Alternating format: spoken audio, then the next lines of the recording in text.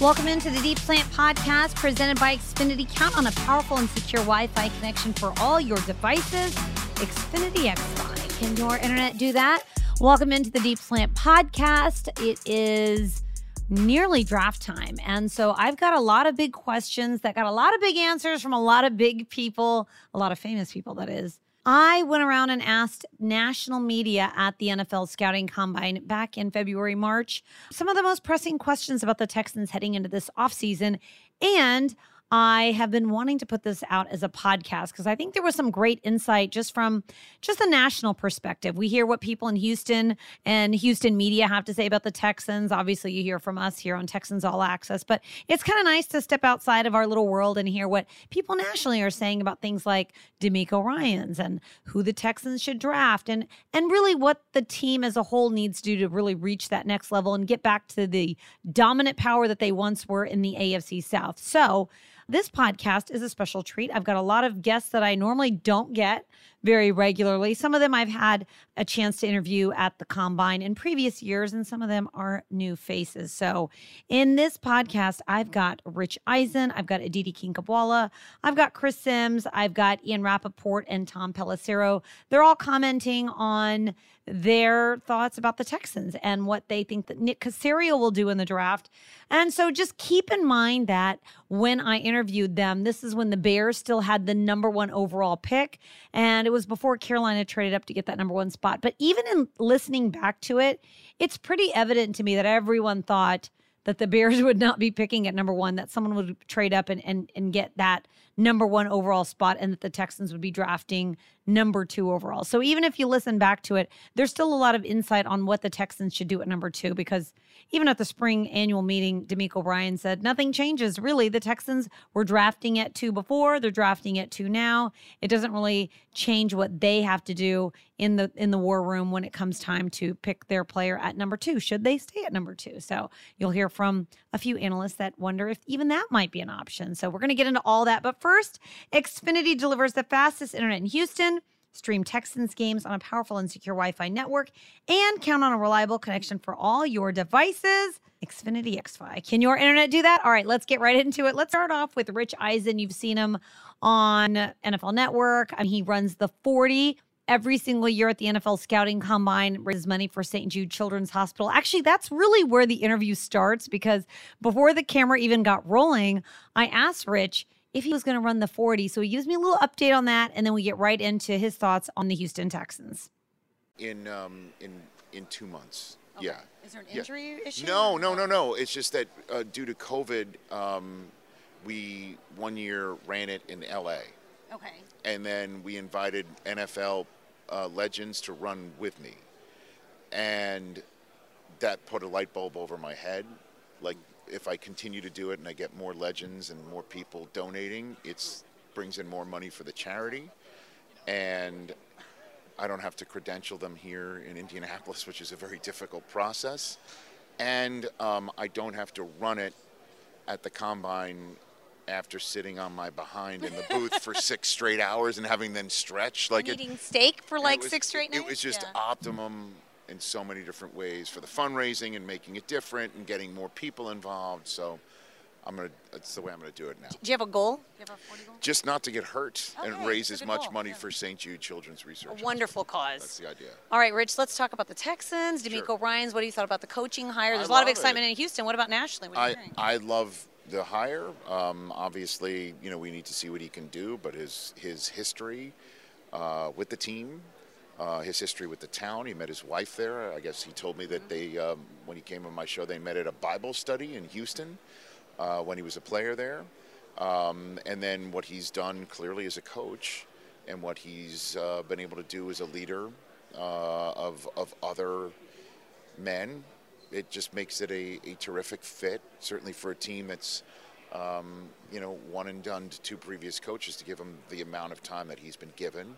The fact that he can stand in a press conference room and there's Brian Cushing and there's Andre Johnson, so it's the history and bringing it all together. It just works on so many different levels and I'm excited for the Texans. Well, we got a lot of draft capital to get to build on this team. Number 2 overall pick, number 12 overall pick in the first round. Yeah. If you're Nick Caserio, who are you taking with number 2? I guess the quarterback that's not taken number 1 overall, unless you fall head over heels in love with Will Anderson, who I proffer to say will be available 2nd overall, because somebody's going to take a quarterback 1st overall. I doubt it's the Bears. I bet you they'll trade out. Maybe the Texans can flip to just trade up to 1 and get that pick back that they can then use on a quarterback. So I would imagine right now, as we're standing here on the first day of March, I would say C.J. Stroud will be a new Houston Texan, and then the proverbial best player available, the 12th pick. It's possible a quarterback could be still available there, that they could roll the dice, take Will Anderson 2, and then roll the dice and figure somebody else who they would like to have could still be available at 12, or they can sit there and trade out and get more picks.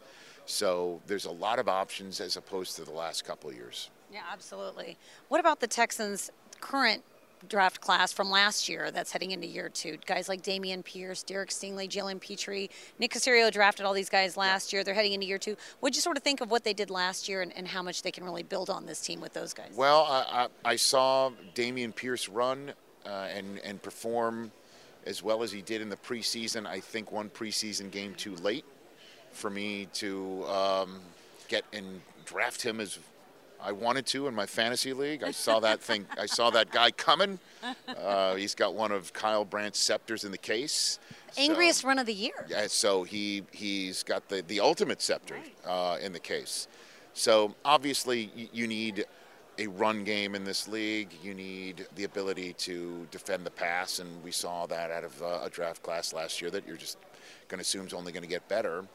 So I think the Texans are appreciably better with us standing here in this room this year than had we had this chat last year. What about for the Texans? They had so many years where they were really dominant in the AFC South. The last few years have been rough, but what do they need to do to get back to that level? What's the next step they got to take to be dominant once again? Get the quarterback. Get that right. It's that simple. It's that simple.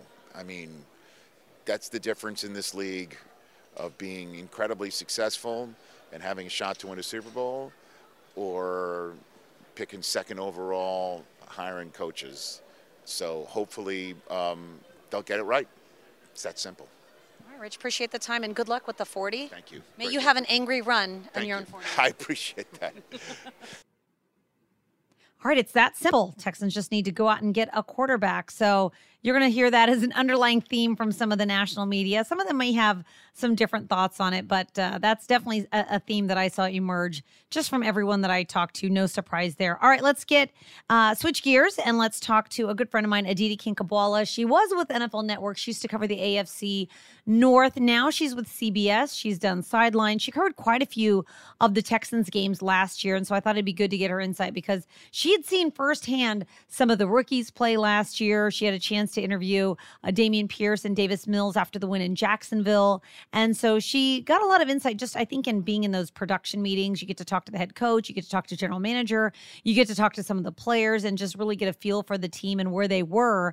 And so now she has a different perspective on where the team is now and just her thoughts on DeMeco Ryans, because she's been doing this for a long time. She covered DeMeco Ryans when he was a player with the Philadelphia Eagles. So that's what we're going to start off with, Aditi Kinkhabwala right here on the Deep Slant podcast presented by Xfinity. All right, DeMeco Ryans, head coach of the Houston Texans. You covered him as a player. What do you think about this new head coaching hire for the Texans? She just threw that right in there. You covered him as a player. You're aging me before we even start the interview. No, you're like OG. You're the OG of covering players. Well, coaches. This is where they grow up to be, I guess. My goodness. Okay, so DeMeco Ryans, love his energy, love how open he is, and love that he was built for this. I was just talking about this with someone. When he was in the Eagles locker room, you could just tell. And the brand of leadership that he had even as a player, just so sincere, so authentic, never trying to be a leader, he just inherently was. And I love how passionately he feels about the city of Houston. And I'll say, I remember when the Denver job, we knew that Denver was interested in him and that Houston was. And I remember having a conversation with my broadcast partners, because we'd done a ton of Texans games. Why would you pick Houston considering the last few years as compared to Denver? And Jay Feely made the point, he loves Houston. And you could see the energy in the city as soon as he was hired. So I'm excited. I'm really pumped. Now, I'm pumped too. You've got me pumped all over again. All right. Well, it's better than the apathy, unfortunately, that we saw or that we've seen the last few years. We definitely don't have that anymore with D'Amico back in the building. How about number 2 overall pick? You're Nick Caserio. What are you doing with that pick? I'm taking a quarterback. Do you have a quarterback in mind that you would like to pick? No, but I really like Bryce Young. Okay. I'm concerned about his height because they tell us to be concerned about his height. Now, it wasn't an issue for Drew Brees, but that's because of how smart Drew Brees was. And I'm a short person, so I don't like when height becomes an issue. But that's why Nick Caserio gets the big bucks and I don't. All right, I like it. I like it that you fight for the smaller people in the world. I mean, someone has to. Someone has to. Right. Okay, you've covered a few Texans games last year. You saw some of the rookies in person, Dameon Pierce, Jalen Petrie, Derek Stingley. P.S. asked Dameon Pierce who taught him how to shake a hand properly. How was he shaking his hand before? Like very limp. You know when you do like this kind of This was Dameon Pierce's handshake? Yes, and I was like, no, it's got to be like this. And when we finished the production meeting, Dameon goes, all right. What do you think now? And I was like, all right, at least my work here is done. Who cares what happens in the game? I love that you covered with one of the Texans' few wins last year in Jacksonville.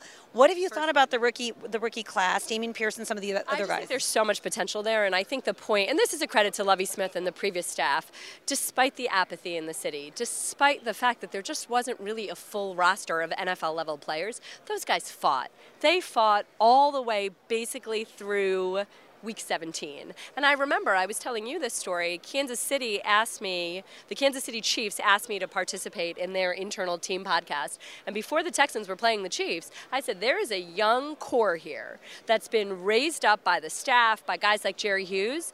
They are fighting. They are putting things on tape, whether it's for the Texans or somebody else. They have enough pride. The Chiefs can't take this game lightly. And guess what? The Texans made me look smart, right? That's what we're here for. That's what we're here for. I mean, that's the whole point. But I just think there's a really, really good, young, solid core. I love that Nick has 11 draft picks. I mean, he's really only had a draft and a half. I love the new energy of the new staff. And I just think that it's exciting when you can get this much talent on rookie contracts. Okay, so next step for the Texans. New head coach, got a lot of draft picks, number 2, number 12 overall. What do the Texans need to do? And Dameon Pierce knows how to shake hands. And Dameon Pierce with the new handshake. What do they need to do to get to that next step? Get a quarterback.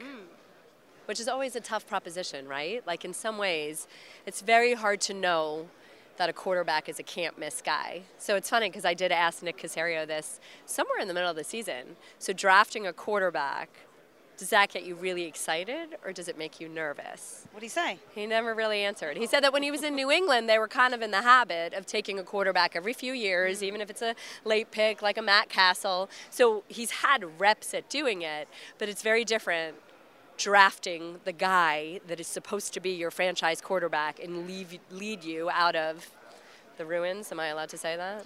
Big decisions that have to be made. Aditi, we appreciate the time. Oh, I appreciate your having me. Thank you know. very Look, much. You did great with your hands. I know. What was I doing? I should have gotten a manicure.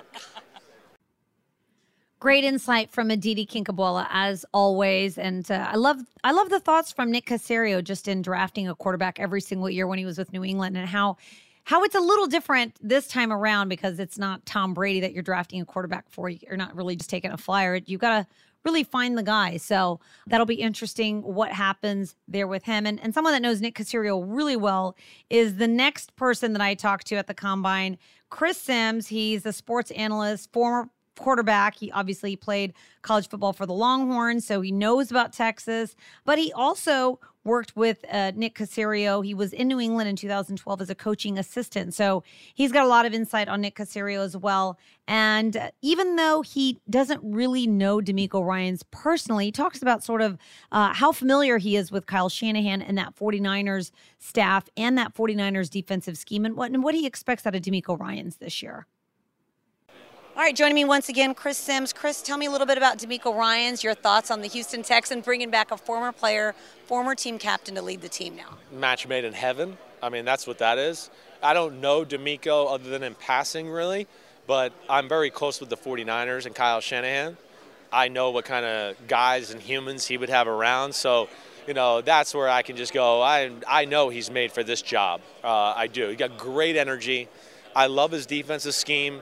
You know, it's very sound with a splash of creativity and game plan specifics. And then I think when you add on that he played for the Texans, his wife's from there, you know, he's from the South, seems like he wanted that job more than any. That's when the stars align and some good things can happen.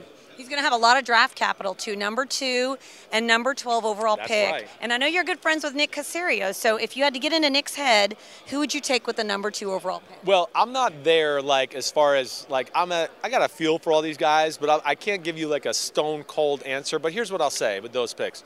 Yeah, I think this is, you know, the team has got a lot of, you know, the good core basic principle players on the team throughout. You know, there's a phrase I always use, a lot of good meat and potato guys. Now it's time to get some guys that, you know, can make plays, be difference makers, get a big sack to close out the end of the football game, right? So I look at, like, hey, pass rusher, certainly something I would think that the Houston Texans are going to be looking at in this draft. Maybe a big-time wide receiver to go along with it, right?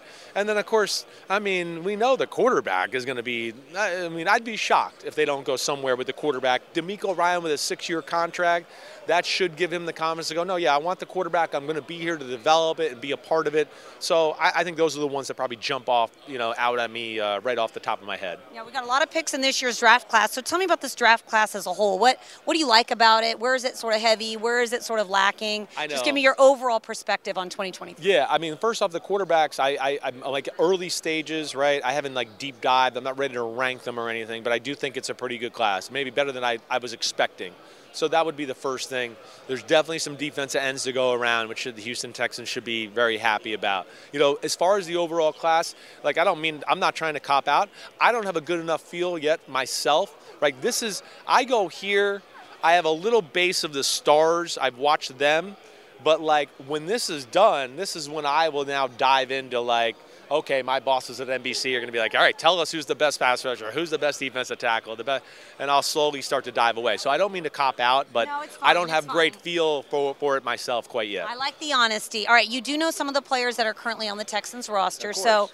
they're going into their second year. Guys like Dameon Pierce, Jalen Petrie, Derek Stingley, Christian Harris. What have you thought about those guys and what Nick Caserio was able to do with his draft class last year and what you sort of expect from them this year? Yeah, I mean, I'm such a believer in Nick Caserio, first off, his process and all that. And, I mean, Dameon Pierce was one of my favorite players in the draft last year. I mean, I had friends in football where I was going, you need to draft Dameon Pierce. Like, sledgehammer who can make big plays. Like, that's a rare combination, right? Jalen Petrie's a guy that I think maybe exceeded my expectations, and a great job. I mean, playmaker, got great instincts on the backside, in the back end there, tackles well, got a knack for finding the ball, right, with the interceptions. And then the linebacker, oh my gosh, let me just say, I think he, towards the end of the year, started to pop to me about as much as any young guy in the game. I mean, when you talk about 2-3 rockets up his butt, like, I was like, wait, who is this guy? Wait, Oh, I've never heard that before. Well, I like it. It's a regular phrase for me. But there was just a few plays where I was like, wait, who is that guy that just flew through the line of scrimmage or made that tackle? Oh, my gosh, that's Christian Harris. Okay, so, yeah, there were some things there that I really liked. All right, that being said, the Texans, what do they need to do to get to that next step, start to dominate the AFC South once again? Yeah, I think, again, you know, like I said, the meat and potatoes are there. Now it's the sizzle. It's sizzle time, right? You got the corner last year in the draft. Now it's some guys where, hey, the game is too hard to think, hey, the coaches are going to coach it up right every time. We're going to go for a 12-play, 80-yard drive and score a touchdown. It's just too hard to live like that.